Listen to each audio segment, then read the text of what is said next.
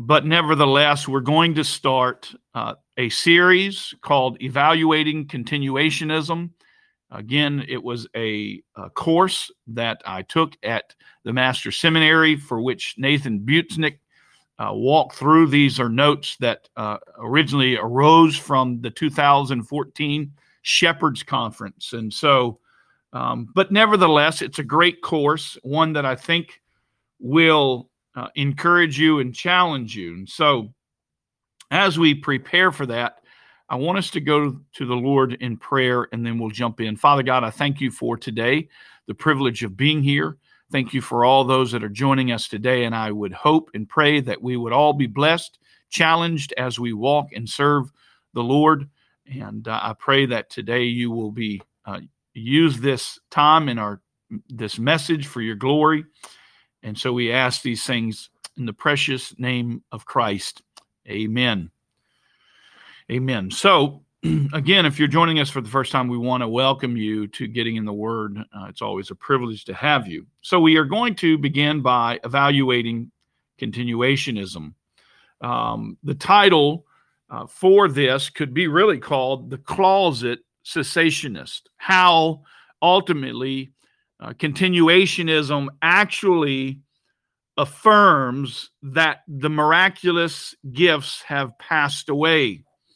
Now, I know that this is somewhat a provocative title, but as Nathan suggested, the hope is that you can be convinced of the truth of it by the time we walk through these sessions together.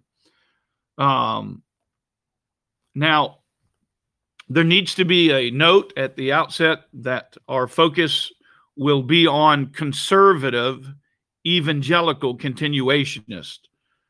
We are therefore not really talking about the charismatic movement as a whole, but rather our focus, we're going to hone in on those that would identify themselves as conservative evangelicals. And in many cases, we can see these as considered like a reformed evangelical, while simultaneously believing that the miraculous or revelatory gifts of the New Testament have continued into the present.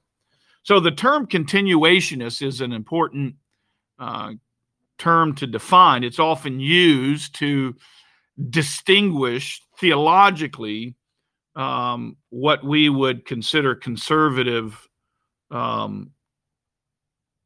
charismatics, for those that are kind of the broader charismatic movement. So you have well-known evangelical continuationists. These are men that I think we respect, we glean from. We don't agree with them theologically, but they are nevertheless brothers in Christ. They're not the crazy, wacko, Bill Johnson, Bethel Church kind of thing, but these are godly men who have proven the test of time, but they're still continuationists, which would include leaders like John Piper, Wayne Grudem, Sandstorm, and men like D.A. Carson. I mean, John Piper I have on my bookshelf. Wayne Grudem I have on my bookshelf. D.A. Carson I have in my bookshelf. And these are great men, and it's important to note, while we don't agree with their position regarding the charismatic gifts, we have much that we appreciate about these men.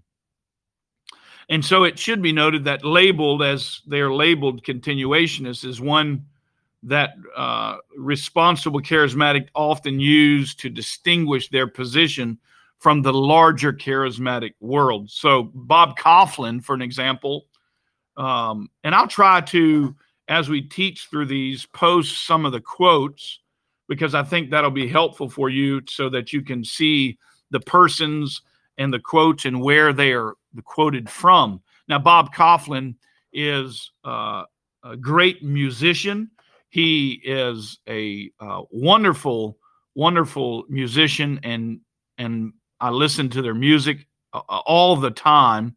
He actually led the worship, interestingly enough, at Grace Community Church during the Shepherds Conference. And so it just shows you that we partner where we can, and where we can't partner, we separate. But nevertheless, Bob Kauflin is really the man that is over Sovereign Grace Music, and you can listen to that gospel Christian music called Together for the Gospel Live too. But nevertheless, this is what he says: the term charismatic has sometimes been associated with doctrinal error, under unsubstantiated claims of healing, financial impropriety, outlandish and unfulfilled predictions, and overemphasizes the speech gifts, and some regrettably hairstyles.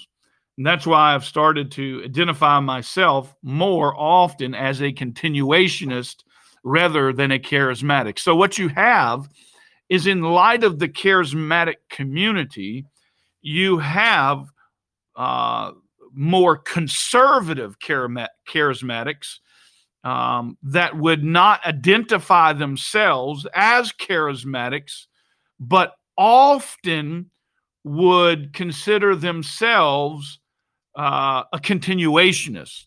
And so, nevertheless, this is a quote from Bob Kauflin. And I think what he's saying is that he doesn't align himself with the charismatics, but theologically considers himself a continuationist. And love Bob Kauflin's music. Great musician, great man, and got a great heart for the Lord. We just disagree theologically, and that's okay. We can agree to disagree. They're not salvation issues. But in the end, I think that he's really a closet cessationist, but we'll get to that as we go through. As I noted, continuationist, these are conservative, again, conservative charismatics. You need to understand what I mean by the continuationists. Insist that the miraculous and revelatory gifts are still in operation in the church today. Sam Storm says, when I speak of signs and wonders and miraculous phenomenons available to the church today, I have in mind not the mere potential for rare supernatural activity or surprising acts of providence, but the actual operation of those miraculous gifts listed in 1 Corinthians chapter 12, 7 to 10. And so that's Sam Storm's position. Now, cessationists, by contrast, on the opposite end of the spectrum, are those who believe that the miraculous and revelatory gifts passed away in church history after the apostolic age ended. Now, I'll just go ahead and put my cards out on the table. That's where I stand. That's where we stand as a church, and many people can't deal with that. They disagree with us, and therefore they want to break ties with us, and that's okay. We understand we're not in for the number game. We're in for the long haul in the gospel. But nevertheless, these are real tensions between the continuationists and the cessationists. Nevertheless, I think that we can, by grace, be in harmony together for the gospel and still disagree in some of these areas. But I think it takes mature Christians to agree to disagree on them. But nevertheless, I am a cessationist. I am one who believes that the miraculous signs and gifts have passed away with the end of the apostolic age, and we'll go through why. So therefore, cessationists assert that the extraordinary gifts of the apostles, prophecy, tongues, healings, are no longer functioning in the church today. Rather, they were given as signs to authenticate the ministry of the apostles during the foundational age of the church. So once the apostolic age passed and the canon of Scripture was completed, the primary purpose for those gifts was fulfilled and they ceased. So there are obviously significant disagreements between the charismatics and the continuationists. On one hand, the cessationist on the other. So the charismatics would even lash out at the continuationists in some sense because they've kind of made it more of a conservative charismaticism and calling themselves continuationists because they kind of, again, the continuationists, I believe, are closet cessationists. They just won't admit it. But nevertheless, the first group contends that the extraordinary gifts of the Spirit, such as prophecy, tongues, and healings, are still functioning in the church today, while cessationists assert they have been ended with the apostolic age and the close of church, the close of the apostolic age, after which they passed away. Now, with the difference between continuationism and cessationism established, there is now the reality we can ask the key questions at the heart, and that is, in what sense are continuationists, conservative charismatics, actually cessationists? And we'll go through those, and we'll answer that question ultimately by examining four major areas of controversy regarding the charismatic issues.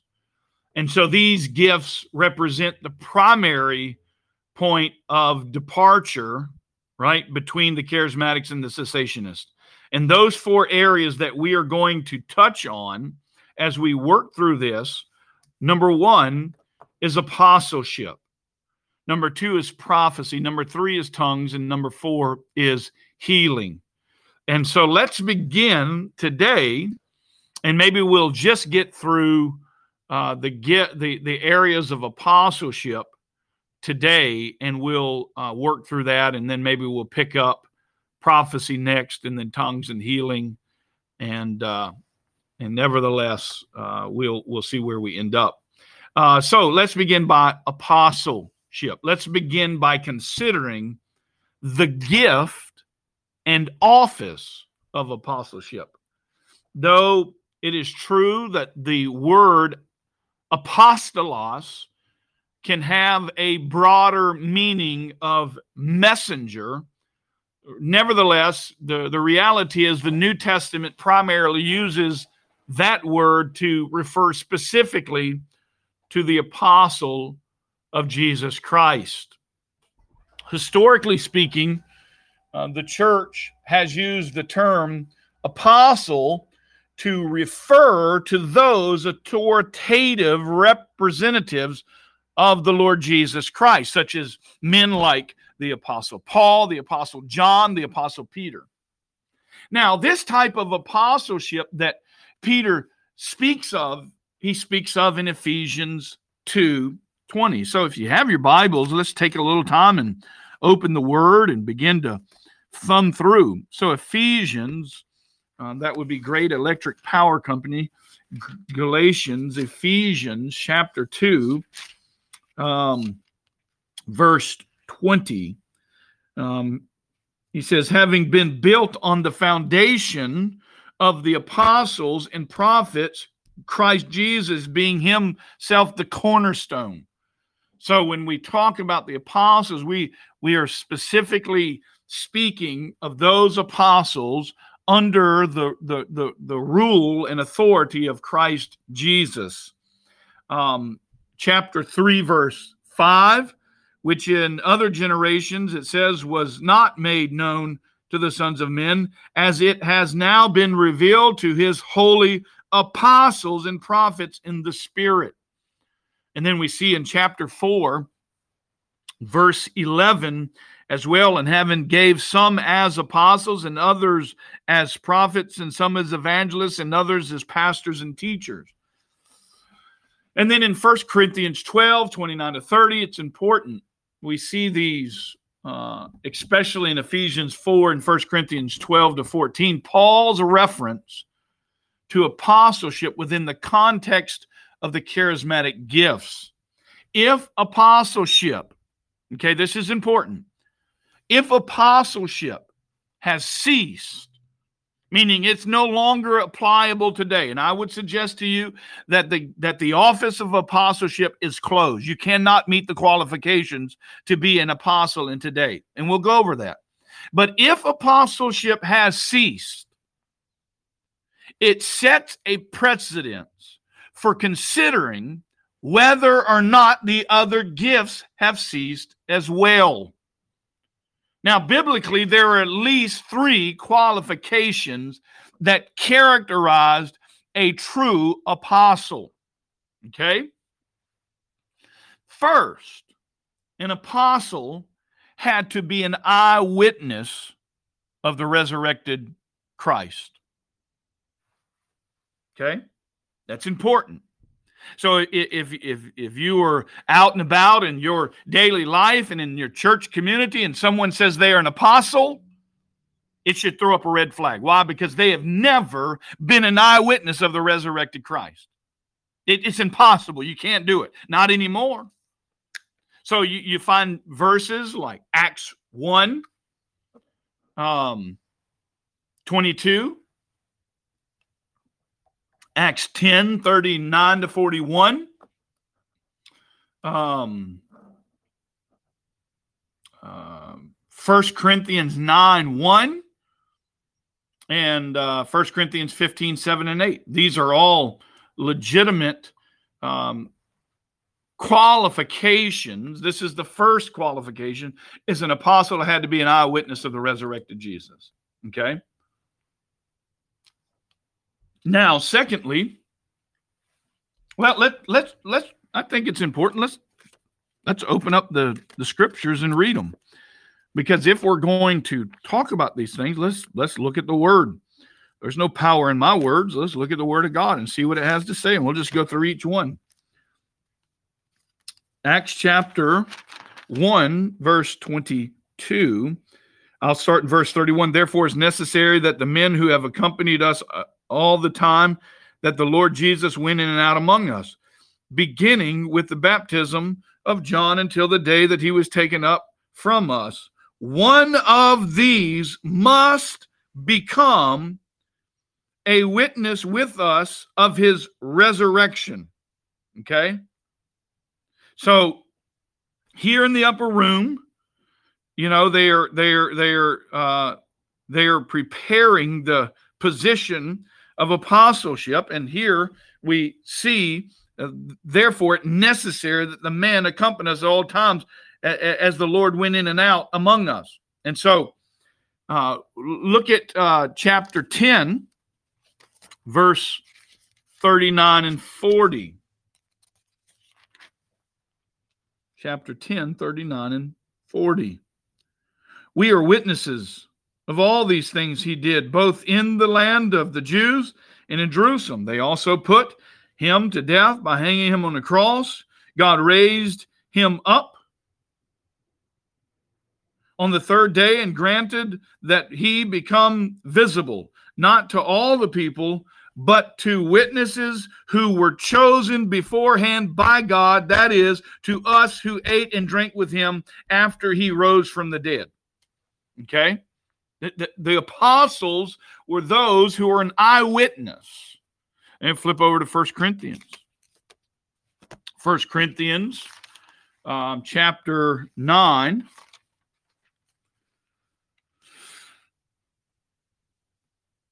Now it is important for me to write to you about this ministry to the saints. Right? Oh, I'm in 2 Corinthians. Sorry, let me flip back to 1 Corinthians. That's always helpful if I'm in the right chapter. 1 Corinthians 9, 1. Paul used of liberty. He says, am I not free? Am I not an apostle? Have I not seen Jesus, our Lord? Right? Are you not my work in the Lord? So, Paul, an apostle, was an eyewitness of the resurrected Jesus. Okay? And then in chapter 15, 1 Corinthians chapter 15, verse 7 and 8. And here he is talking about the gospel. He's telling us what he's made most important, that he appeared, verse 6, to more than 500. This is after his resurrection. Appeared to 500 brethren at one time, most of whom remain now, but some have fallen asleep. Then he appeared to James and to all the apostles. See there, all the apostles, he appeared to them. For I am the least of the apostles and not fit to be called an apostle because I persecuted the church, but by the grace of God. So he says, not only did they appear to James and all the other apostles, he says in verse 8, and last of all, as one untimely born, he appeared to me also. So an apostle has to be an eyewitness of the resurrected Jesus. So the second qualification that's characterized by a true apostle is the fact that an apostle had to be directly appointed by Jesus. He had to be directly appointed by Jesus. And I'm reminded of Paul's conversion on the road to Damascus. I memorized Acts chapter 26 as a young believer because the testimony was such a powerful testimony to me. And I'm reminded that when Jesus met him on that road to Damascus, and he saw a light brighter than heaven, they had this conversation. And Jesus said to Paul, now stand up, for I have appeared to you to appoint you as my servant and my witness. So Paul was appointed by Christ. Now, Mark 3:14, Luke 6:13, all of these, Acts 1:2, promote the idea that one must be directly appointed by Jesus Christ. Okay? So it says he appointed 12 in Mark, that they would be with him and that they could send them out to preach. In Luke 6, we can turn there and look at verse 13. Luke 6:13. And the day came, and he called his disciples to him and chose 12 of them, whom he also named as apostles. Okay? So they were chosen by Christ. This is an important factor in understanding apostles today. Okay? Now look at Acts chapter 1, verse 2. I'll start in verse 1. Then first account I composed the Theophilus about all that Jesus began to do and teach until the day when he was taken up to heaven, after he, by the Holy Spirit, given orders to the apostles whom he had chosen. Okay? So we find verse after verse that confirm that an apostle had to be directly appointed by Jesus. And then, thirdly, an apostle had to be able to confirm his mission and message with miraculous signs and wonders. Okay? That's important. That's an important aspect. So if you look at Matthew chapter 10, verse 1, you'll find that here it says Jesus summoned his 12 disciples and gave them authority over unclean spirits to cast them out, and to heal every kind of disease and every kind of sickness. Now, the names of the 12 apostles are these. So here, the apostle had to be able to confirm that he was really who he says he was as an apostle, with his mission and message with miraculous signs. This was important. And then if you turn over to Acts chapter 1 and you look at verses 5 to 8, you also see here, for John baptized with water, but I will baptize with, you will be baptized with the Holy Spirit not many days from now. And so when they had come together, they were asking him, saying, Lord, is it at this time you're restoring the kingdom of Israel? He said to them, it is not for you to know the times or the epochs which the Father has fixed upon by his own authority, but you will receive power when the Holy Spirit has come upon you, and you shall be my witness both in Jerusalem, Judea, and through Samaria, and throughout the remotest parts of the world. So the mission was to be accompanied by miraculous signs. So according to passages like Ephesians 2:20, according to, let's flip there, Ephesians 2:20.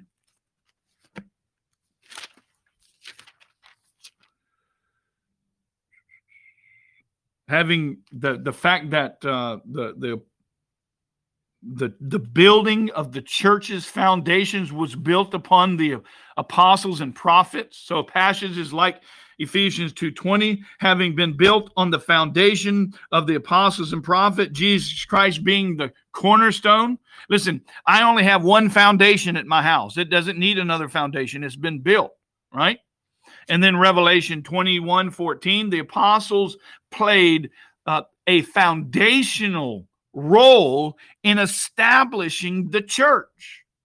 So after the apostolic age ended, that foundation was laid. The church was no longer led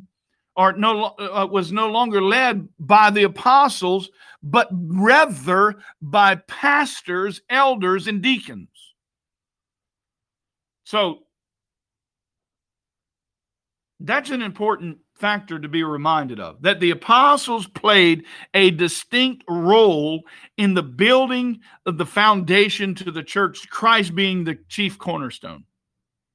Now, some, of course, have continued that in the same way that Paul was an apostle, there might still be apostles in the church today. But this ignores the uniqueness with which Paul viewed his very own apostleship. Paul's situation, listen, was not the norm.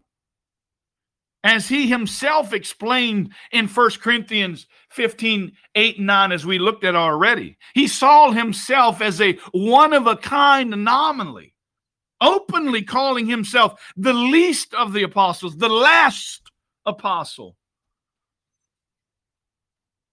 So based on the qualifications necessary to be an apostle, the foundational role of apostleship and the uniqueness of Paul's apostolic ministry, the cessationists contend that apostleship is no longer a gift or office bestowed on the church today. Now, interestingly enough, significantly, many other continuationists emphatically agree. Okay, this is why we call many of the conservative continuationists closet cessationists, because they believe like the cessationist in many ways. So Wayne Grudem, for example, said this. And if you don't know who Wayne Grudem is, Wayne Grudem wrote Systematic Theology, and Systematic Theology is about the number one systematic theology book used in all seminaries across the United States. He's a very well-renowned theologian. So when he speaks with authority and clarity, and he does a phenomenal job. But listen to what he says. It seems that no apostles were appointed after Paul.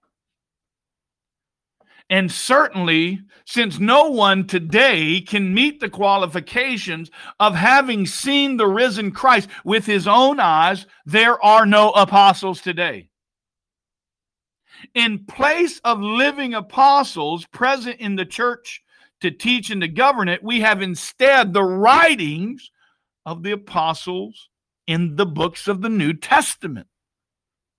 Though some may use the word apostle in English today to refer to very effective church planters or evangelists, it seems inappropriate and unhelpful to do so, for it simply confuses people who read the New Testament and see the high level of authority that is attributed to the office of apostle there. It is noteworthy that no major leader in church history, not Ignatius, not Augustine, not Luther, not Calvin, not Wesley, not Whitefield, has taken to himself the title of apostle or let himself be called an apostle. And so if any in modern time want to take the title apostle to themselves, they immediately raise the suspicion that they may be motivated by inappropriate pride and desire for self-exaltation, along with excessive ambition and desire for much more authority in the church than any one person should rightfully have. That is an amazing quote by Wayne Grudem. Because what Wayne Grudem is saying is that he agrees with the cessationists that there are no longer apostles in the office of apostleship today, but rather we use them as a lowercase a as apostle in church planters. Like I really believe that I am gifted with the gift of apostleship, but not with the apostolic apostleship that they had in that time when they were selected by Christ. No, rather the ability to go to the front lines and prepare and plant churches and do evangelistic ministry. So Wayne Grudem agrees. Now, to me, that seems awkward. That someone who claims to be a continuationist would agree that the apostolic ministry ended with the death of the last apostles. Paul was the last apostle, or the last of the apostles. And interestingly enough, not only does Wayne Grudem, but the powerhouse D.A. Carson echoes the sentiments of Wayne Grudem. He says this: as long as apostles are understood to refer to a select group, the 12 plus Paul, those positions or functions cannot be duplicated after their demise.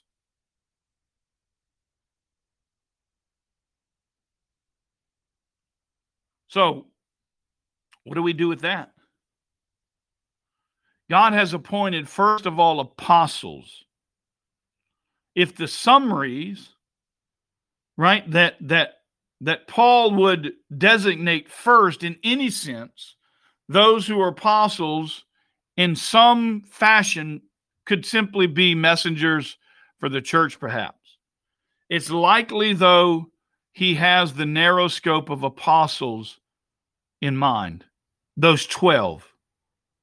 So that's what D.A. Carson suggests. So here are your two leading continuationist scholars who are very respectful, who I respect and glean from on a weekly basis, both of whom affirm cessationism, or the cessation of apostleship, the doing away with, the ending, the no longer existing. And Carson goes as far as to concede the fact that because apostleship has ceased, it raises the questions about the other charismatic gifts. Because if the apostles ceased, then it's possibly and legitimate that those gifts that they were required to have ceased as well. So even those continuationists who insist that apostleship has continued in the form of church planters and missionaries acknowledge that apostleship in the foundational sense of the 12 plus Paul was limited to the first century. And there's the obvious reason is this: when the apostles spoke, they spoke the scriptures into being. God used those apostles to pen the canon of scripture. And therefore, when someone claims to be apostle, what they're saying is, my word has as much authority as the apostle Paul. Therefore, when I speak the words of God. That is heresy. The word of God is closed in its canon. It is absolutely sufficient and needs not any interpretation outside of itself by anyone. Adrian Warnock said those who believe in modern apostles believe that there are two foundational roles for the apostles. Number one, in building foundations for the church universal, and secondly, in building derivative foundations for individual churches. It is only in the second sense that this has continued. So in some senses, we are all continuationists, I will grant. They admit it, that in relation to the apostles, this is a reality.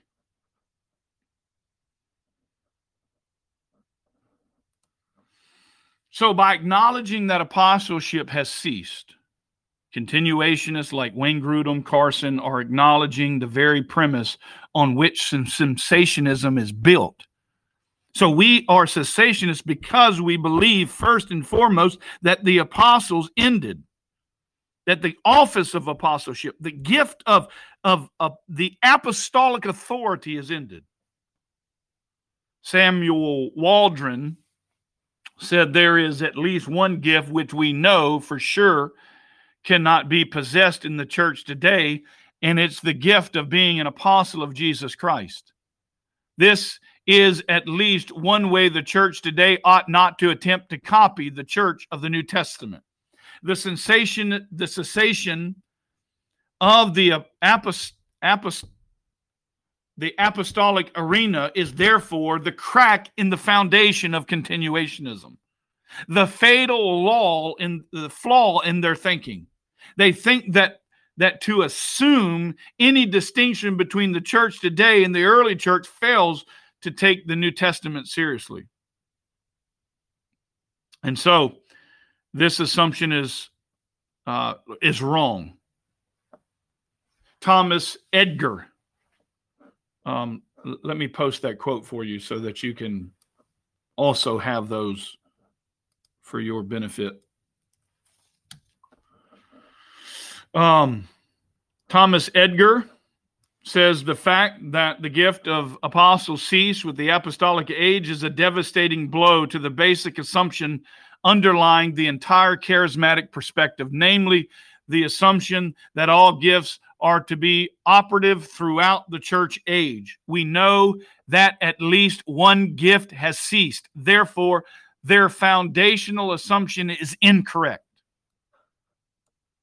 Again, what we're doing is we're chipping away at the reality that the continuationists are really closet cessationists. Now, Richard Gaffin says many continuationists are in the fact cessationist, in that they recognize there are no apostles today. That reflects an appreciation of the unique authority of the apostles and the tie between that authority and the authority and closed canonicity of the New Testament. So people say, well, Stuart, why are you all up in arms about this whole apostolic thing in our day? Well, I'll tell you why. Because when someone claims to be an apostle, they're threatening the authority of Scripture. They're threatening the authority and the closed canonicity of the New Testament. And that's offensive. So that awareness in turn implies that the legitimacy of distinguishing between an apostolic and post-apostolic era of the church history, or what parallels between an open and closed canon period. So that is vitally important. Okay? And I think I'll end there as we walk through the distinction between the cessationist and the continuationist, while the continuationist would hold that or the charismatic, at least, not even the conservative continuation, but the charismatic movement would teach there are still apostles today. And by the claim, they would claim then that they have the same authority as the apostles in the New Testament, which we know biblically is impossible. Why? Because they can't meet the three qualifications of being an apostle. And the fact that an apostle had to be an eyewitness of the resurrected Christ, the apostle had to be directly appointed by Jesus, an apostle had to be able to confirm his message and mission with miraculous signs and wonders. And therefore, because they can't meet those qualifications, there can no longer be.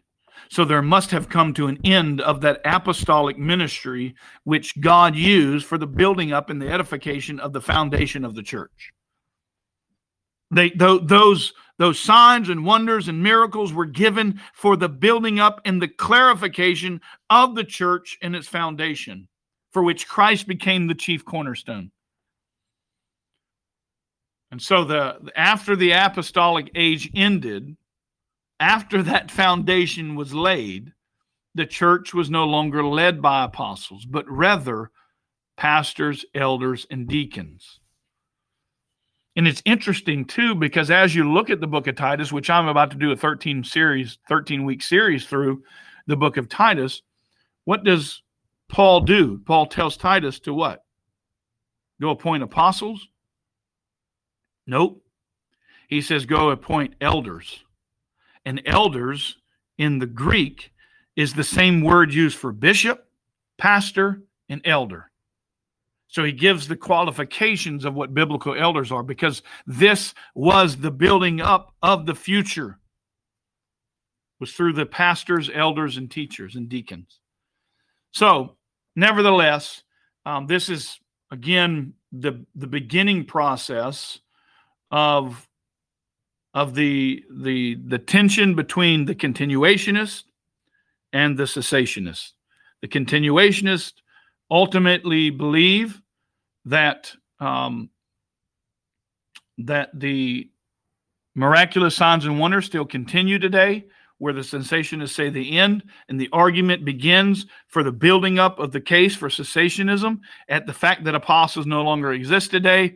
And what we've pointed out is the reality that even the cessation or the continuationists today admit that that office of apostle is no longer available. It's closed. And if it is closed, therefore, it gives us the ability to begin to chip away at the potential reality that as they pass, so those gifts passed as well. So we'll pick up next week on the area of prophecy. And this again will come into the extra evidence as well, that a continuationist displays an evidence of again cessationism. And so we'll look secondly, as we talked not only about the apostolic ministry today, apostleship, but next week we'll look at prophecy. So let me pray and we'll close. And Father, we thank you for your grace and your mercy. We thank you for the word of God and its beauty. You've given us everything pertaining to life and to godliness in your word. It is absolutely authoritative and it needs no extra. It is sufficient. It is full, it's complete. The canon of Scripture is closed, and you have communicated everything we need in your word. So help us to not simply seek for outside voices from you, but rather read your word and let the Spirit of God, through the working of the word of God, penetrate our hearts so that we can hear from you.